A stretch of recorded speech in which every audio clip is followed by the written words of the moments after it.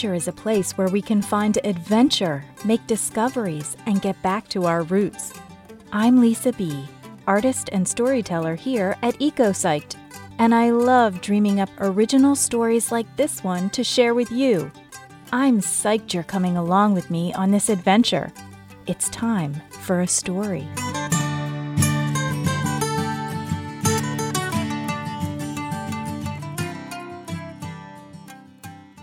This is JoJo and the Weeds. In the middle of a sleepy neighborhood stood a light gray house with a wide covered porch and a red front door. Inside the house lived a 6-year-old girl named JoJo and her tiny dog named Zoom. JoJo's parents lived with them too. JoJo had long strawberry red pigtails, faint freckles on her forehead, and a nose that barely peeked out from between her pale, cherub-like cheeks. Zoom had almost the same color hair as JoJo and followed JoJo everywhere she went. There was much love to go around in the small house on Sunny Lane. JoJo and her family liked to spend time outside. On weekends, JoJo's mother dug in her flower beds and trimmed the beautiful bushes along the fence, and her father fixed porch beams and mowed the lawn, and JoJo and Zoom covered themselves in dirt however they could manage. The family enjoyed being outside, shine or rain. When it rained, they went for walks through the neighborhood with their umbrellas and galoshes. Even Zoom had a little purple raincoat. They watched as big dogs shook water and mud all over their humans. How that made them giggle and bark. They searched for tiny pink tree blossoms that had been captured by raindrops, as if they were searching for 4-leaf clovers. And JoJo saved all the drowning worms on the street that she could fit in her raincoat pockets. After the rain, she would free them in their gardens. When JoJo could not fit all the drowning worms in her pockets, the whites around her hazel eyes would grow pink with tears, and she would slump onto the wet pavement of the street. Her father would collect her in his arms, prop her up onto his shoulders, and the family would walk back toward home, JoJo with pockets full of worms. JoJo felt all her feelings deeply. When she was happy, her wildly infectious laughter could be heard from houses away and was known to start chains of laughing from yard to yard. When she was scared, she shivered and took shelter in the comforting arms of her parents. And when she was sad, her eyes would overflow down over her cherub cheeks, and there was nothing she could do to stop them. JoJo also felt mad sometimes. She would watch her mother pull beautiful plants called weeds from the ground and toss them into a heap to shrivel. This upset JoJo, for the weeds were alive and she loved that about them. One evening, JoJo complained to her mother about her cruel treatment of the weeds.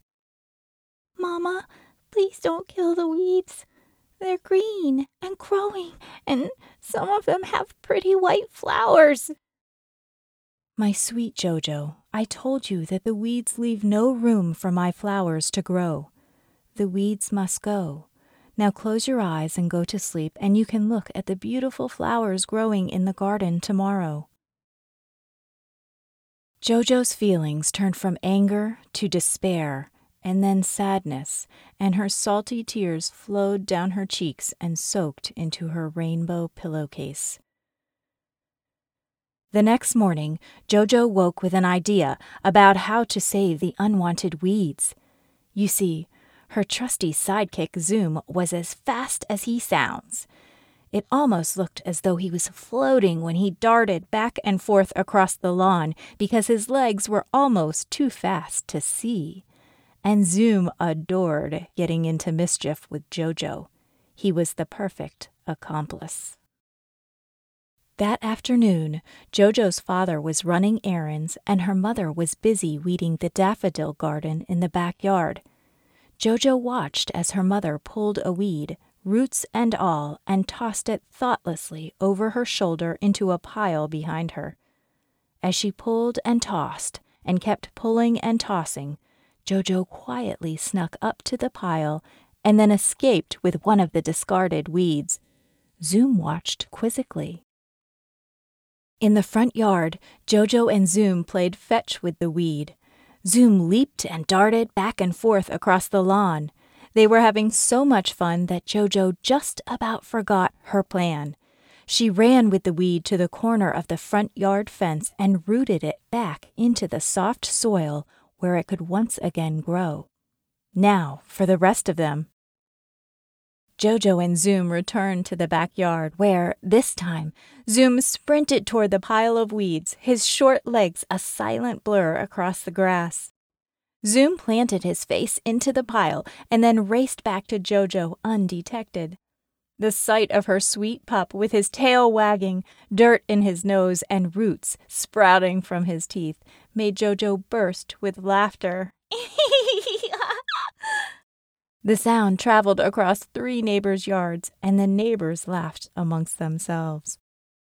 Jojo grabbed the weed from Zoom and planted it at the foot of the fence on the opposite side of the front yard. This went on until Zoom had snatched all the weeds from the pile in the backyard and Jojo had planted them all over the front yard. She did her best to place them where they would not be noticed by her parents. When Jojo's mother finished working in the garden, she turned to collect the weeds behind her. But only dirty grass remained where the weed pile was. When she looked up, she caught a glimpse of Zoom running with a dirty snout around the corner of the house toward the front yard. She wasn't sure whether to be cross or whether to laugh, for the sight of a happy little Zoom warmed her heart. She assumed he had collected and scattered all of the weeds, and that they would eventually shrivel in the sunlight anyhow. Perhaps Zoom had even saved her some time. The next morning, the family left together for work and school. Jojo was nervous that her parents would discover what she had done, but only Jojo noticed the rescued weeds as they walked through the front yard to the bus stop. Zoom barked inside the front window of the house as Jojo skipped up the steps of the school bus and 2 cars pulled out of the driveway. Jojo's mother was the first to return home that afternoon. As she walked from her car to the front door, something caught her eye. It was a small weed growing from a fresh patch of soil under a flower bush. At that moment, Zoom started barking and eagerly wagging his tail at the front window. Distracted, Jojo's mother skipped up the steps to free Zoom. As she watched him race around the yard, she recalled his dirty face disappearing around the front of the house the day before. She scanned the front lawn and saw no evidence of the shriveling weeds she thought he had scattered. And then, Zoom, the unwitting tattletale, began racing to and from every hidden weed Jojo had replanted. Jojo's mother was mad. After Jojo and her father arrived home and dinner was finished and the dishes were clean, Jojo's parents called a family meeting at the kitchen table. Zoom sat at the foot of Jojo's chair and listened as though he understood, glancing from person to person, tilting his head from side to side. When confronted about replanting the garden weeds, Jojo confessed and then went quiet. She did not know whether to feel bad or be proud of what she had done. Jojo's parents told her that after school the next day, she must do the hard work of pulling all the weeds she had replanted. Jojo's eyes began to well up with tears. She was not upset about the work of pulling the weeds, but rather that the weeds must die. She and Zoom ran to her room and closed the door loudly behind them. The next day, Jojo came home from school to find a green bucket and small shovel on the front porch. Inside the front door, she saw her play clothes folded neatly on a chair and her dirty yard shoes below them on the floor. Her mother gave her a snack, and then Jojo changed her clothes and went outside with Zoom to pull the weeds. Her mother watched as she rocked in the chair on the front porch. Jojo worked for hours, or so it felt. When she finished, her heart was as heavy as the bucket full of unwanted weeds and their clinging dirt. She brought the bucket to her mother, and they walked toward the backyard, with Zoom excitedly leading the way. As they rounded the corner, there stood Jojo's father, looking tired yet proud. Jojo did not even know he was home. He was standing in front of a small house with walls and a roof made entirely of windows. It was the perfect size for Jojo, and it was the cutest house she had ever seen. Hanging above its front door was a hand-painted sign that read, "Jojo's Greenhouse."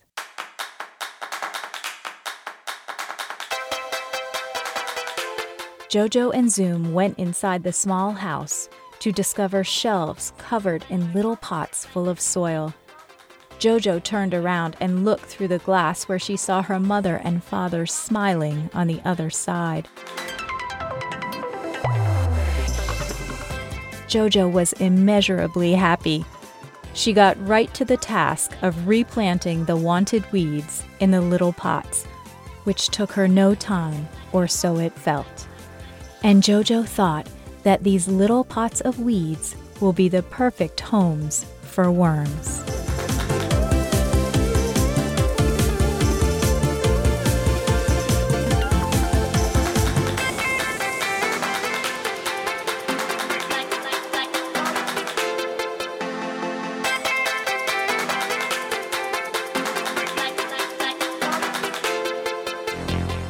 I hope you appreciate Jojo's kind heart as much as I do. Now, it's time for a little trivia about worms. Here's our episode question. What do earthworms eat? Push pause if you'd like to guess on your own. Okay, let's learn what earthworms eat.